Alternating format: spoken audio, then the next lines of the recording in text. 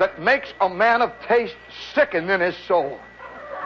I'll tell you, friends, if you're out there in the darkness, 5 minutes ago, an orgy broke out here. And I'm just sorry you missed it. By the way, can't you just see now 25,000 cars heading for the village? Wouldn't you like to once get invited to an orgy? Yeah. I'll bet you wouldn't know what to do. I can tell by the sound of your voice. You know, the voice comes out of the dark and says, yes. By the way, friends, now before we get started here, I have a little clipping here that I clipped out of an electronics magazine. And I would like to read it to you. It's the question and answer. They got a little department in this electronics magazine. Now, you never expect to find this kind of stuff in an electronics magazine. You know, I'm a licensed ham and all that, and I read all these dull magazines. It's terrible, you know. They got a center fold out now in QST. That's an in gag. And they've got a question and answer thing. You know, the question and answers usually run like this. When using a multiple dipole triode in an inverted feedback circuit, Uncle Tom. Well, the head of the guy, you know, it says, Uncle Tom answers your questions. And it says, how do you handle the problem of a low inductance building up around R2 when C1 checks out at 5,000 volts potential? And Uncle Tom says, next question.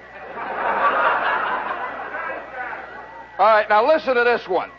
Here's a question, Uncle Tom. It says, about 3 years ago, I took a flight that passed over northern Canada. Somewhere north of Hudson Bay, there appeared in huge letters on the ground a totally outrageous and unprintable 4-letter word. The flight crew told me that it's been there for years, but could offer no explanation. What's the story? And then it says, name withheld. And then underneath it, here's Uncle Tom's answer. An Air Force friend told me that between 1949 and 1951, a bored technician stationed at a U.S. radar installation left this monument that neither time nor government can eradicate. Shut up, will you? There's always one. If you're quiet, you'll hear his pimples. They're mating tonight.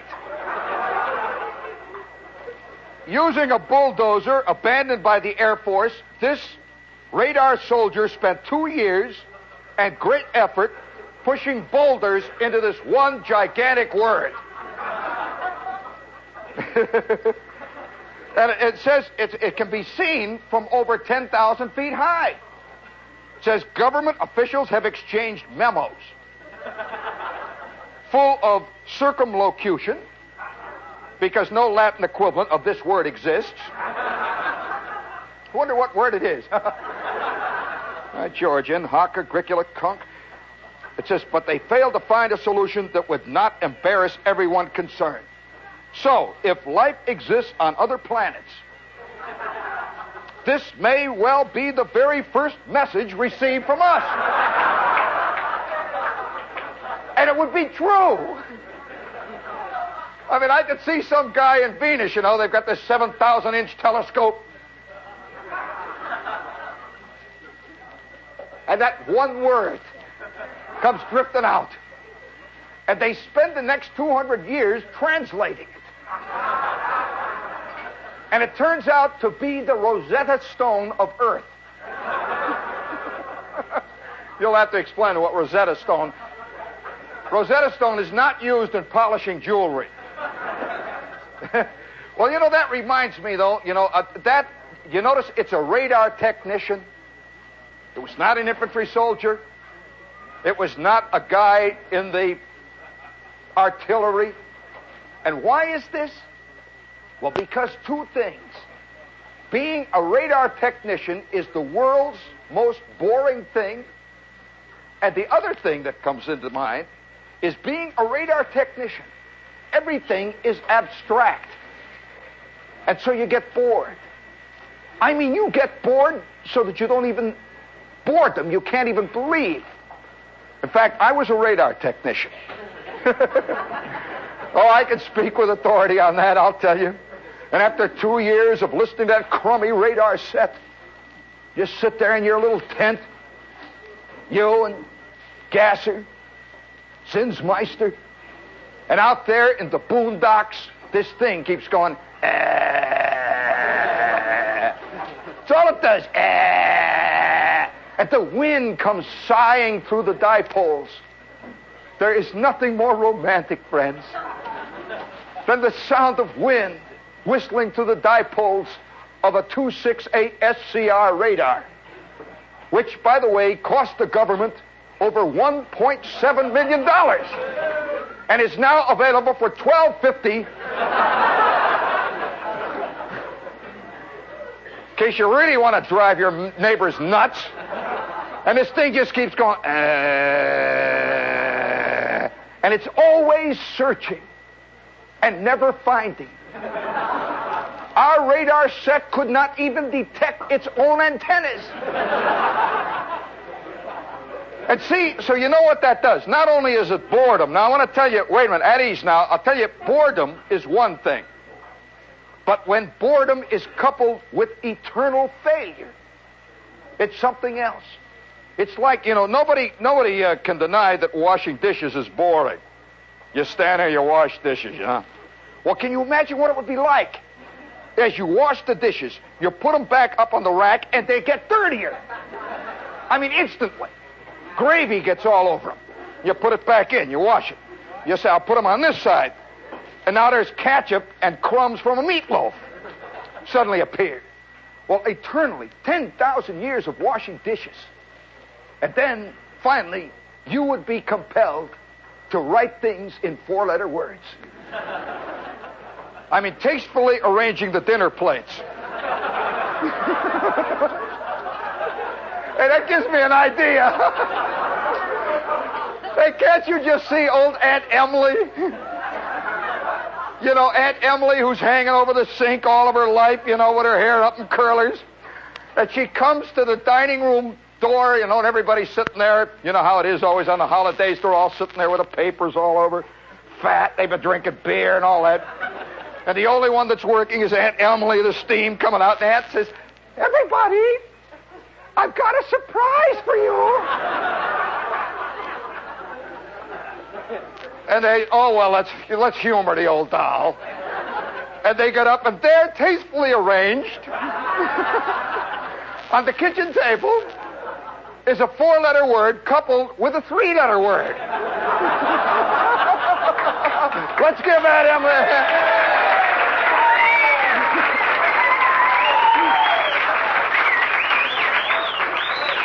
And then everybody says, they're all shocked. And one of them says, I never even knew she knew the word.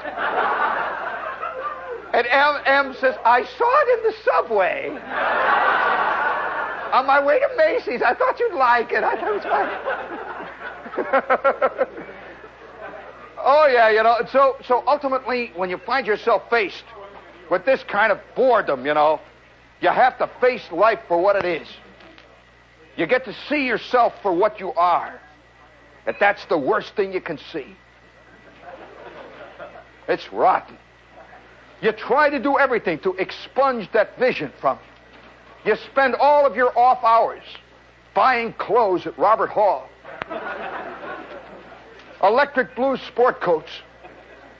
Yeah, you buy yourself gray flannel suits. And yet deep down inside is that naked animal. That naked animal who you saw one day in the boondocks working on your radar set. And so boredom, you see, gets... By the way, speaking of Aunt M, I'm not one who looks... When I see this nice lady coming down the street, I see them all the time, with the flowered dresses, and she's got the blue hair. She's got one of these net shopping bags. They're always carrying shopping bags that look like they're full of bones or something, You know, these nice little ladies, you know, that when you're going for the Fifth Avenue bus, get you in the groin, you know. Oh, many's the time I've gone spinning up against the bus, you know.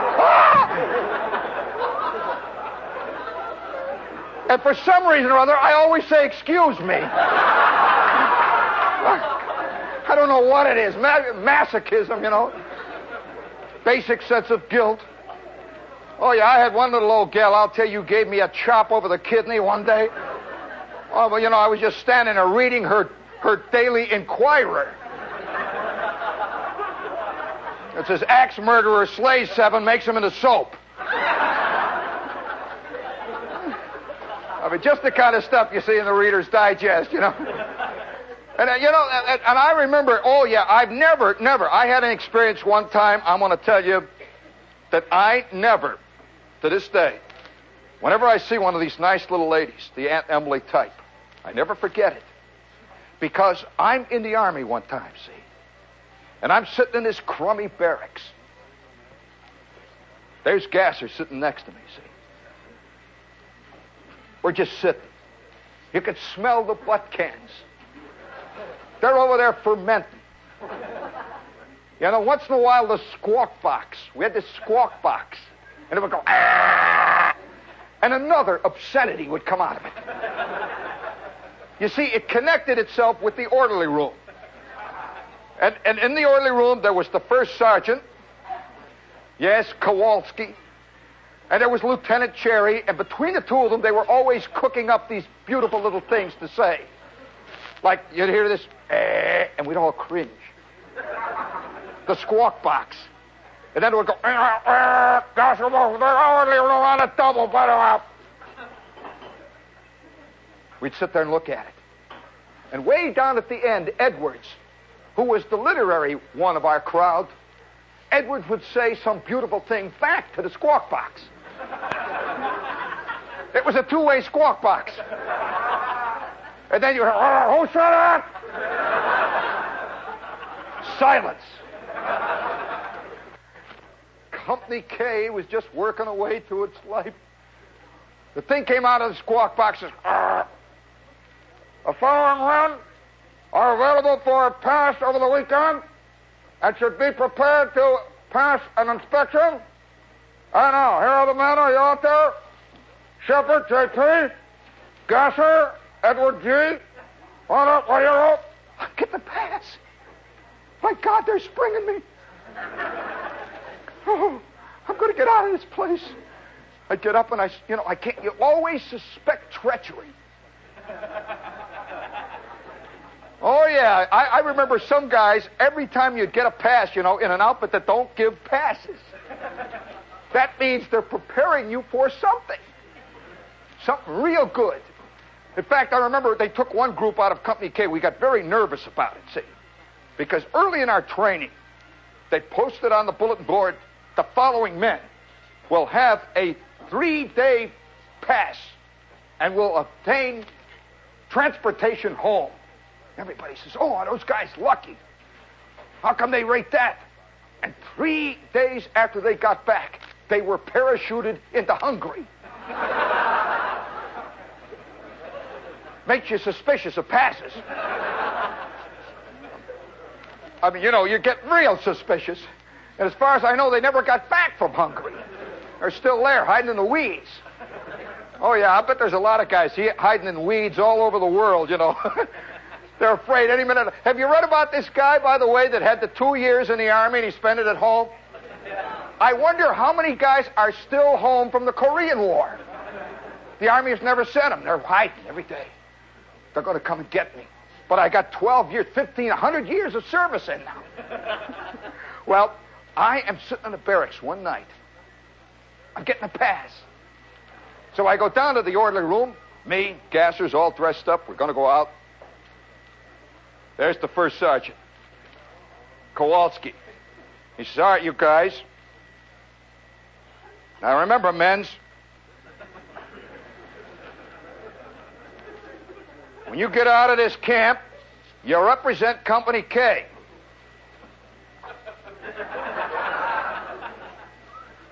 Remember, men's, Company K is the best damn company in the whole damn Army, right? Oh. Company K, the 362nd Airborne Mess Kit Repair Battalion. That's what we always called ourselves.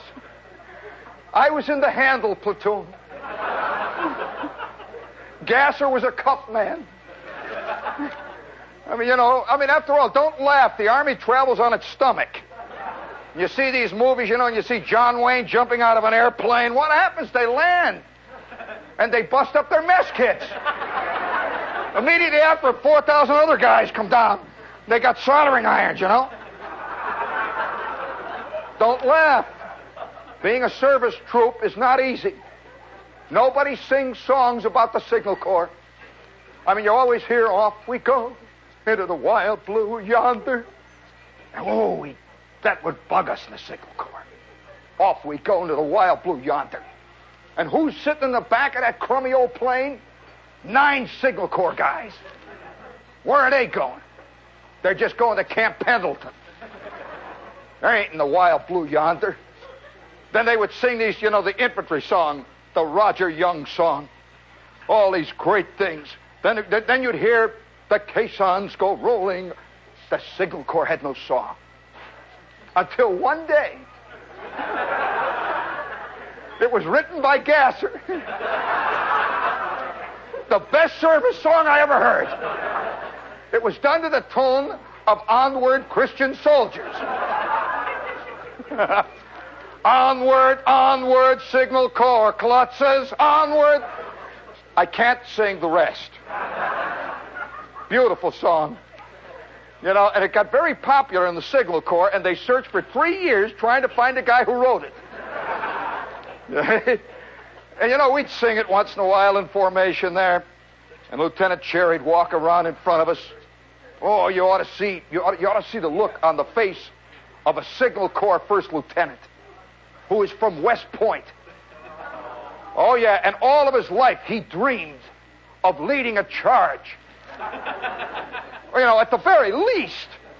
And here he is, Company K, 3162nd Signal Airborne Mess Kit Repair Battalion. Well, so naturally, this makes him even madder about life than Captain Ahab. He's bugged. And the only thing he can take it out on, me, Gasser, Edwards, and they take it out on many different levels. The most obvious, of course, little things like KP and that's nothing. It's the secret ones. I go down and get my pass that night, see. Kowalski's walking around back of the desk. And have you ever been in an orderly room in a company? They've got this little swinging gate. And they've got a kind of counter. And back of it, over here, sits the CQ. He's the Fink on duty. Yeah, the CQ is always, he's the resident Fink. He's one of you, That son of a gun's an enlisted man. His job is to yank passes. He's sitting there, he's kind of like a little low-level Eichmann. You really want to kill him, There's always a guy, he's got a big band, it says CQ. And he's sitting there with that smug look on his face. As each guy is called into the orderly room for another bit of obscenity, he writes it down. Kill him, And here's Kowalski. Big old Kowalski walking around. He's got his sunglasses on. We had this first sergeant went through the entire war. Night and day, summer and winter. Total darkness. He wore Air Corps sunglasses. Those green kinds, hat pulled down. It's Kowalski. He's walking around. He says, all right, you guys. You got yourself a pass. Now, I don't have to tell you guys, you got to go prepared. Issue the kits. I'll have to explain that when you get home, gang. You see, the Army is always hopeful. And the only town that was available to us to go to was Neosho, Missouri. Neosho, Missouri. right in the heart of the Ozark foothills. This little bitty fetid crossroads. It had 422 Army surplus stores. It had one place called the Bamboo Inn. I'll never forget the Bamboo Inn. I learned about life in the Bamboo Inn. Oh boy, I'll tell you.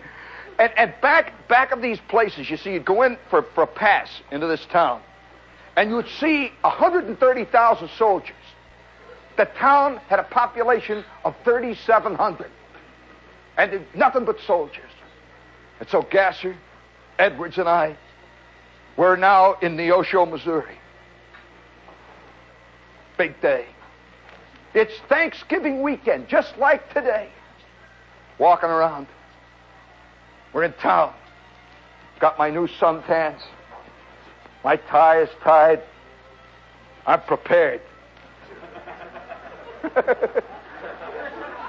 For anything. I had seen that movie. You know, and I told you to stay away from that chick. And 100,000 guys were looking for her now. That movie did more for her business, I'll tell you. So we're walking around, you know. This is the way it is, you know, when you're a GI in town. You know, we're walking around like this, looking for something to do, and when everything else has failed, you go to the USO.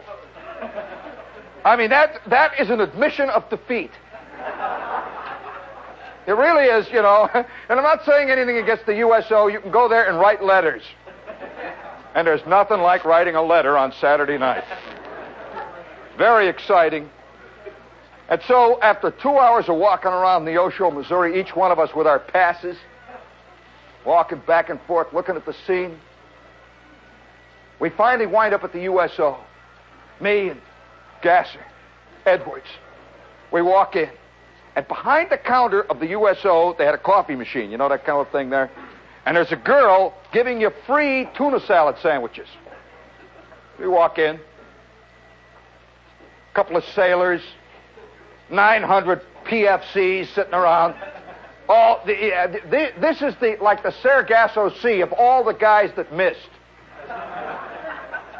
All sitting there, you know, cursing their luck.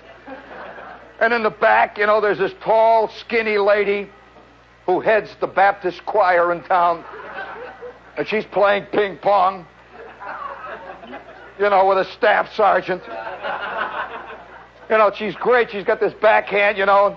Every time she takes a shot, you can see the sweat come off her mustache. You know. It's that kind of life. Realizing that we are about to have an educational moment. One of those true golden nuggets of life. I mean, a beautiful one. And one today that even now, 3 o'clock in the morning, some mornings, you know, I'm lying in the sack. I wake up and I look up at the ceiling. And I see the scene again. And I say, go, baby! Whoa! But then I wake up and I see it's New York. Nothing old New York where nothing ever happens. Well, here's what happened that night. I walk up to the counter, see? And behind the coffee machine is this nice lady. Very nice lady, you know. She flowered print dresses. I mean, strictly Montgomery Ward. I mean, you know, are you aware that there is a great philosophical difference between the Montgomery Ward crowd and the Sears Roebuck crowd? Oh, yeah, I mean, it's worse than the Baptists and the Methodists. And that's a good one, I'll tell you that. And, you know, I walk in and I get the coffee and I'm standing there. I got my little stripe. I have just made PFC. And, you know, that's a great moment. I had my new stripes on. It's the first night I'm wearing them out in the town. And I got these special stripes, by the way, that had gold thread. And actually, it was tiny gold wire, and it was connected to batteries in my pocket.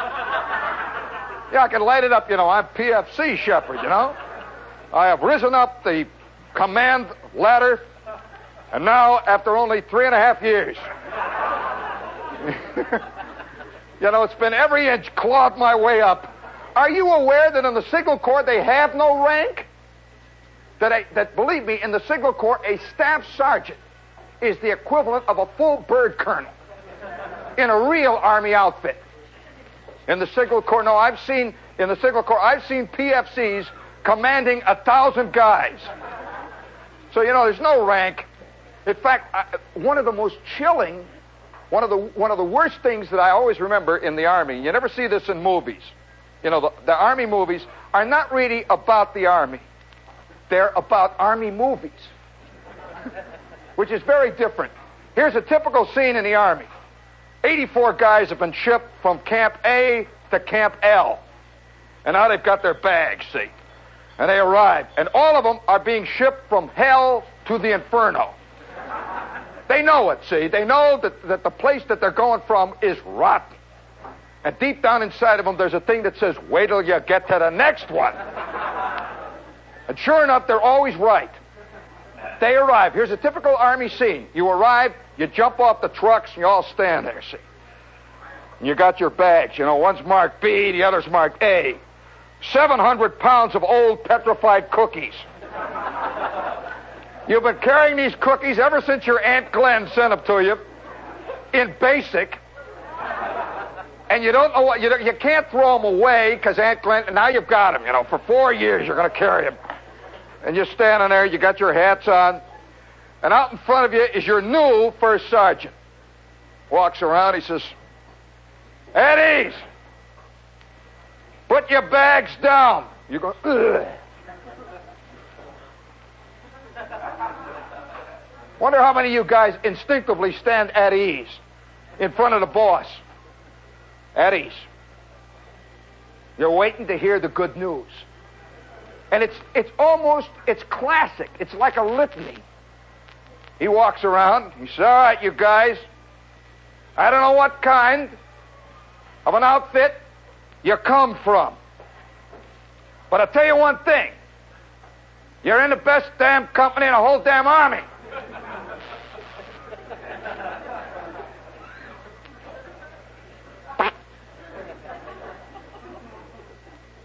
And nobody says anything. It's a litany. It's like that scene where Gary Cooper walks down that lonesome, dusty street and meets Slag Clanton. It's classic. You know what's going to happen, and you're just waiting to see how long it will take it to happen. So you're waiting. All right, men. First thing I want you to know about this outfit, if you play ball with me, I'll play ball with you. And, of course, half the guys standing there are finishing the last half of it. I'll play ball with you. I'll bet you'll play ball with me. That's right. It's like bowling. Some guys are pins, other guys are balls. Anybody below the rank of corporal is a pin in this outfit. Yeah, I know. So you just stand there, you see, with your suit on.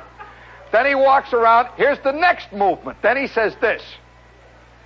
I want to tell you one thing. I want you guys to stay on the ball. That word will have to be filled in by Norman Mailer. You say, I'll stay on the ball, all right. And I'll tell you another thing, men. And I don't want nobody here to do no griping about what I'm going to say. Because if I hear one word about this subject from now until we all get blown up in Europe, if I hear one word, I'll bust your so low that becoming a private is 3 grades up. Now, this is classical, see. Then he says, and I don't want you to think, though, guys, that this is a tough outfit. Oh, no. Captain Queeg, an old regular soldier, and all of you guys know what great soldiers the regular soldiers are. Yeah. I had a couple of them. Boy. And you're just waiting for the last bomb And it always happens. He says this. Oh, and one thing. First of all, I want all you guys, immediately upon the time you're dismissed here, to go down to the supply room. I want you to draw blankets, too. One bedroll. And I don't want none of you guys stealing nothing from that supply room. Right? Right. Steal anything. Who wants any of that junk? Can you imagine a guy sneaking in at 3 in the morning to steal tent pegs?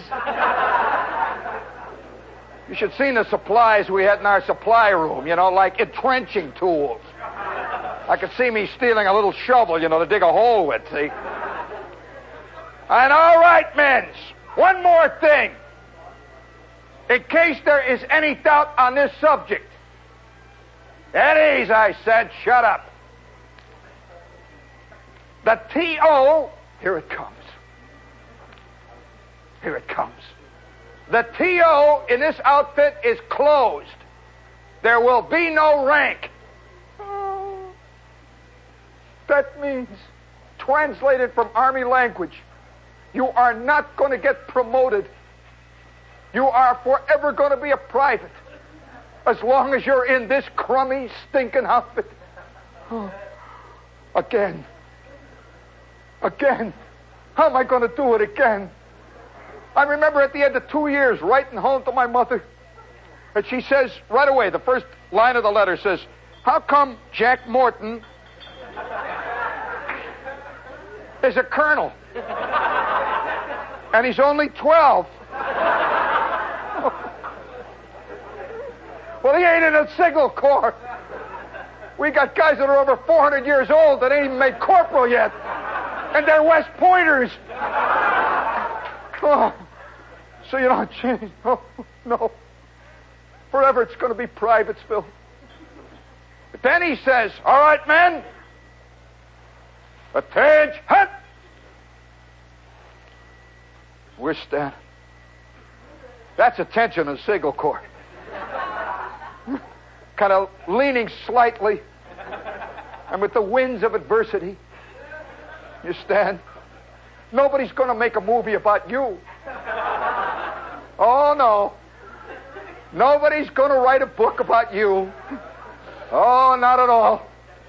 The only thing that's going to happen is that, and one thing you knew in the Signal Corps, one thing, they always had this cheerful little sign, and it was always in the orderly room, hanging, big. And by the way, are you aware of what the Signal Corps colors are? Well, they're a kind of orange.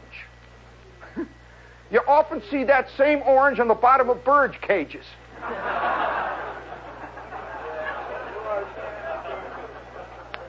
That's true. They used to call it chicken orange. Yeah, that's the Signal Corps. Did you know that every branch of the service has its own color? You know, the infantry is that light sky blue. The artillery is red. Very dynamic colors. Ours was that kind of chicken coop orange. It was faded. And so you'd see in that big orange thing, it says, be proud. Walk tall. You are in the Signal Corps. They had crossed flags. And underneath it, it says, Signal Corps casualties over 95%. Be proud. That means 95 out of 100 guys in the Signal Corps get something shot off. You always suspected what it was going to be in your case. Oh, yeah, that's the truth. 95% casualties. Have you ever wondered, no, I'm serious, have you ever seen those big scenes, you know? Here's Gregory Peck, and he's in a hole, and he's a captain in the infantry, and he's got this telephone, and he's saying, Baker Company, this is Able B, we're now dug in on Hill 709. We need mortar fire at Quadrant 17, Section Mark 9, L6, 19-4, 6SJ7, Able Baker Company B out. Have you ever wondered who put that telephone in before he even got there? So he could plug it in? That's right. Some poor Signal Corps guy crawled. He laid the wire, and then they came. Well, that's the truth. And I can remember all of us standing inspection. You always see, have you ever seen guys, you see the movies, where they got the rifle, they're doing the whole bit, and they throw the gun back and forth, they snap the bolts open. Well, in Signal Corps inspections, we would all stand there like this. We would hold our wire cutters. The first sergeant would come along and he says, look, there's insulation on this one, clots. You catch your wire cutters. Sorry, sir. And then they had soldering iron inspection. And then they had those other ones.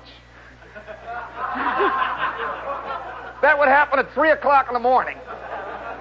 Oh, yeah, you're asleep, and all of a sudden you're... All right, you guys, fall out. Helmet liners, raincoats, GI shoes, and that's all. Fall out. Doctor will be here in a minute. Let's go.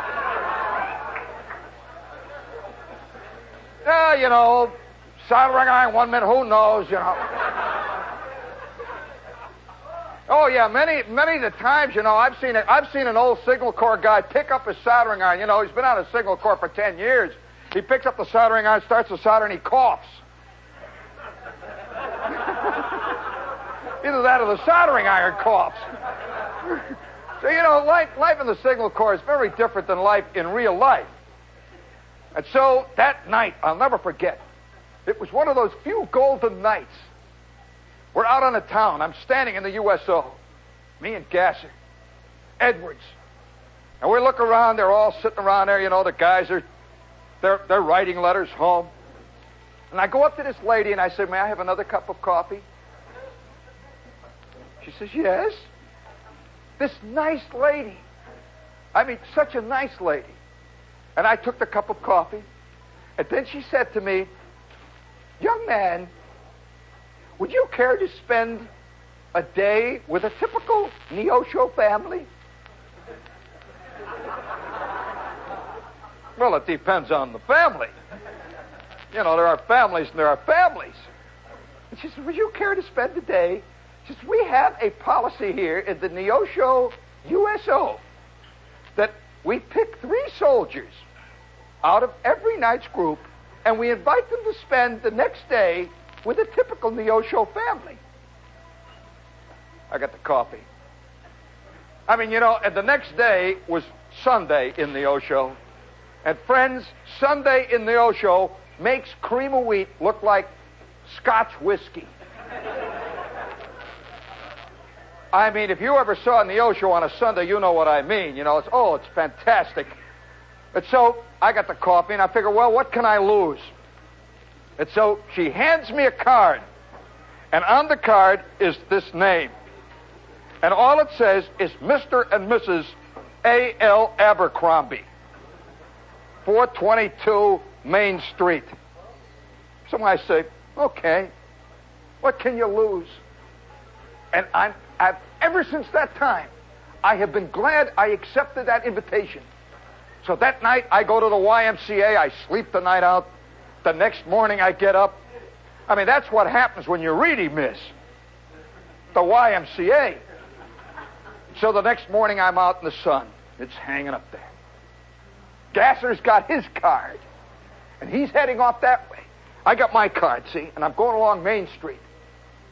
As I go along, the houses are getting neater and neater. And they're getting more and more, with the frou-frou and the little swings. And I see these little lilac bushes out in front of all the houses. It's real Norman Rockwell country. I mean, the real thing, apple-cheeked old ladies and the whole bit, see. So I figure, well, this is really going to be a drag. I could just feel it coming. But there it is. Main Street. There's the address. And it looked like any other house. Little did I realize how like every other house it was. Up I go, knock on the door. GI, And I hear these footsteps approaching. I hear tum, tum, tum, tum, tum, tum, tum, tum, tum. The door swings open. And I want to tell you, friends, there at the doorway was the kind of thing that you only see in the movies that run at 2 in the morning at the American Legion Hall. Woo! Woo! And she says, yes. That's Southern talk. Yes, what can I do for you, soldier?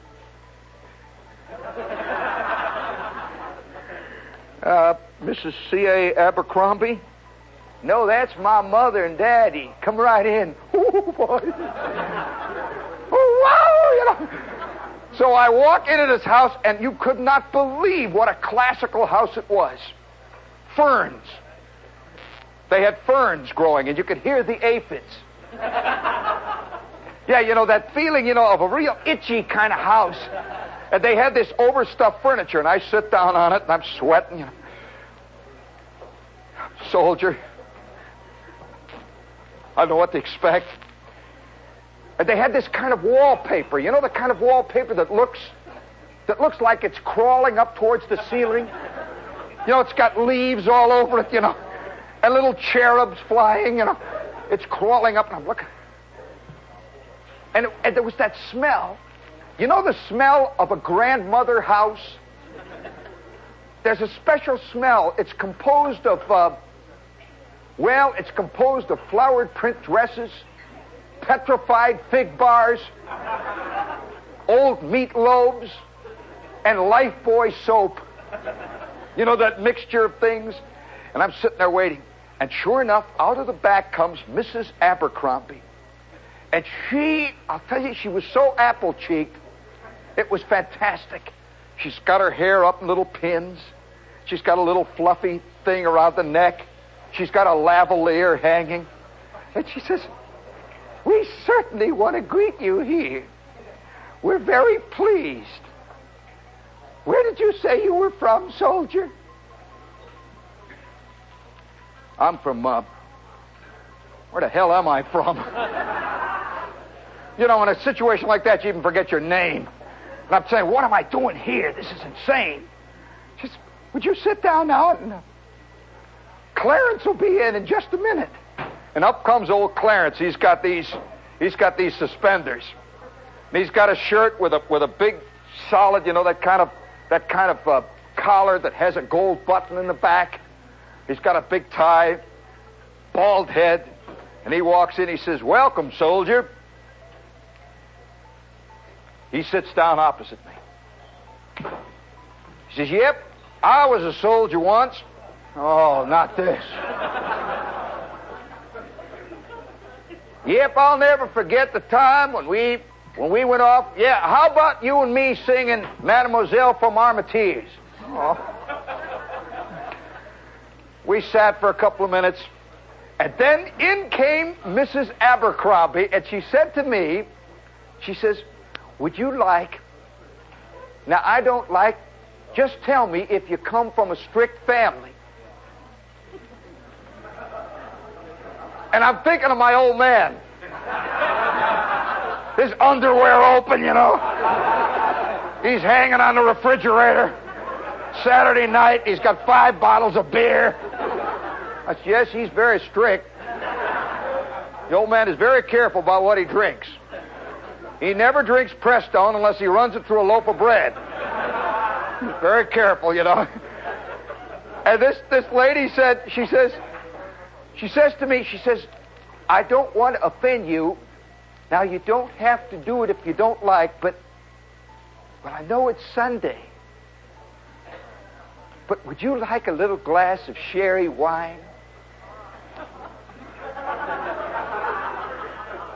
Well, I'm going to have to tell you a secret, friends. I was 17. I had just made the transition from Cocomalt to Ovaltine. In fact, my idea of a really raunchy drink was a Coke with an aspirin in it. You know, there was a myth around when I was a kid, if you put an aspirin in a Coke, it'll get you bombed, you know. And we used to believe that it did. So I said, I think I would like a little glass of sherry. And she had this cut glass thing of sherry, see. She poured me a glass. I sat down and I drank it. Old Clarence is sitting opposite me. And he says to me, you don't mind, soldier, as one old soldier to another, you don't mind if I have one myself? I said, no, go ahead. So he pours himself a little sherry. We sat there and drank sherry. And we drank sherry. And we drank sherry. And we drank some more. And all the while, it's getting hotter in this place. And I can't figure out why.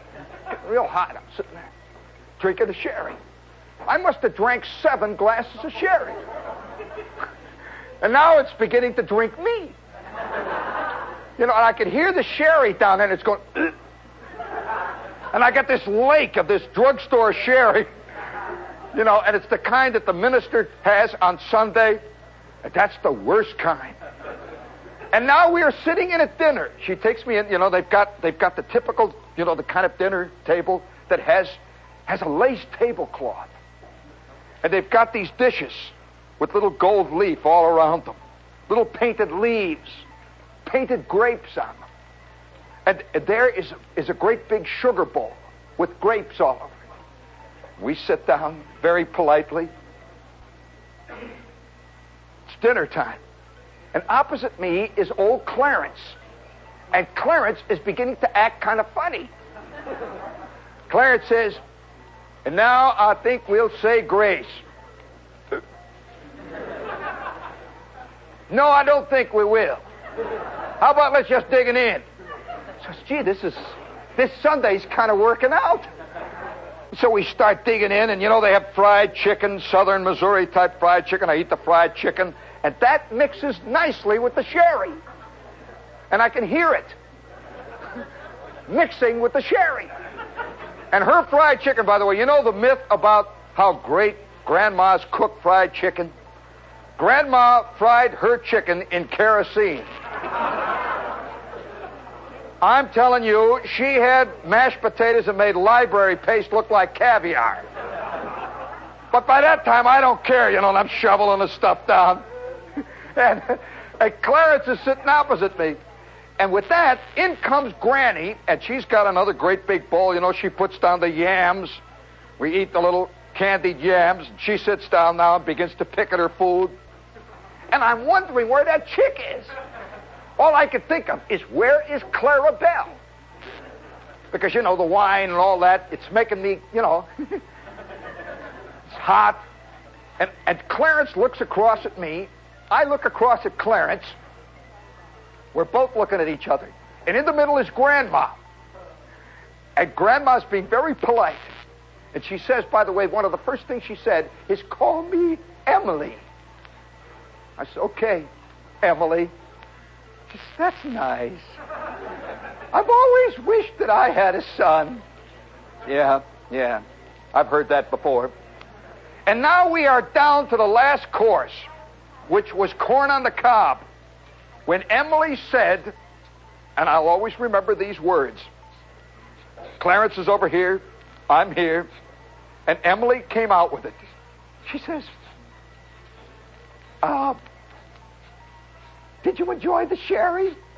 "Yeah, I sure did." "I always like a little sherry on Sundays." "Yeah, so do I." And then she said this, "How would you like a little of the real stuff?" Emily. And Clarence says, "Bring it out, Em." And she goes to the cupboard and she brings out a jug. And it's full of stuff that looked like water. Little did I realize I was about to meet my first example of Missouri white lightning. And she says, "After all, you know, it is Sunday. And I'm going to have to ask you, please drink it out of your teacup." So the three of us filled up our teacups, and I tossed one off. Boy, it's down there, and it hit that sherry, and boom. And I could see old Clarence, you know, he takes one, and one of his suspenders is off, you know. And Em says, "Well, here's mud in your eye." Woo-hoo. Woo-hoo. How about another one? Well, the three of us sat there for 15 minutes. Emily slipped under the table. Clarence got up, and he said, and I always remember Clarence for this. Clarence got up, and here I am, it's the USO. Clarence got up, and he said, I'll tell you what. He said, get up off the floor, you slob, get up. Emily gets up, and her stockings are falling down. He said, come on, we're going to go for a walk. Let's leave the young people together, huh? And with that, Clara Bell comes in, and Clara Bell walks out there, and I'll tell you, she made Daisy May look like a brownie.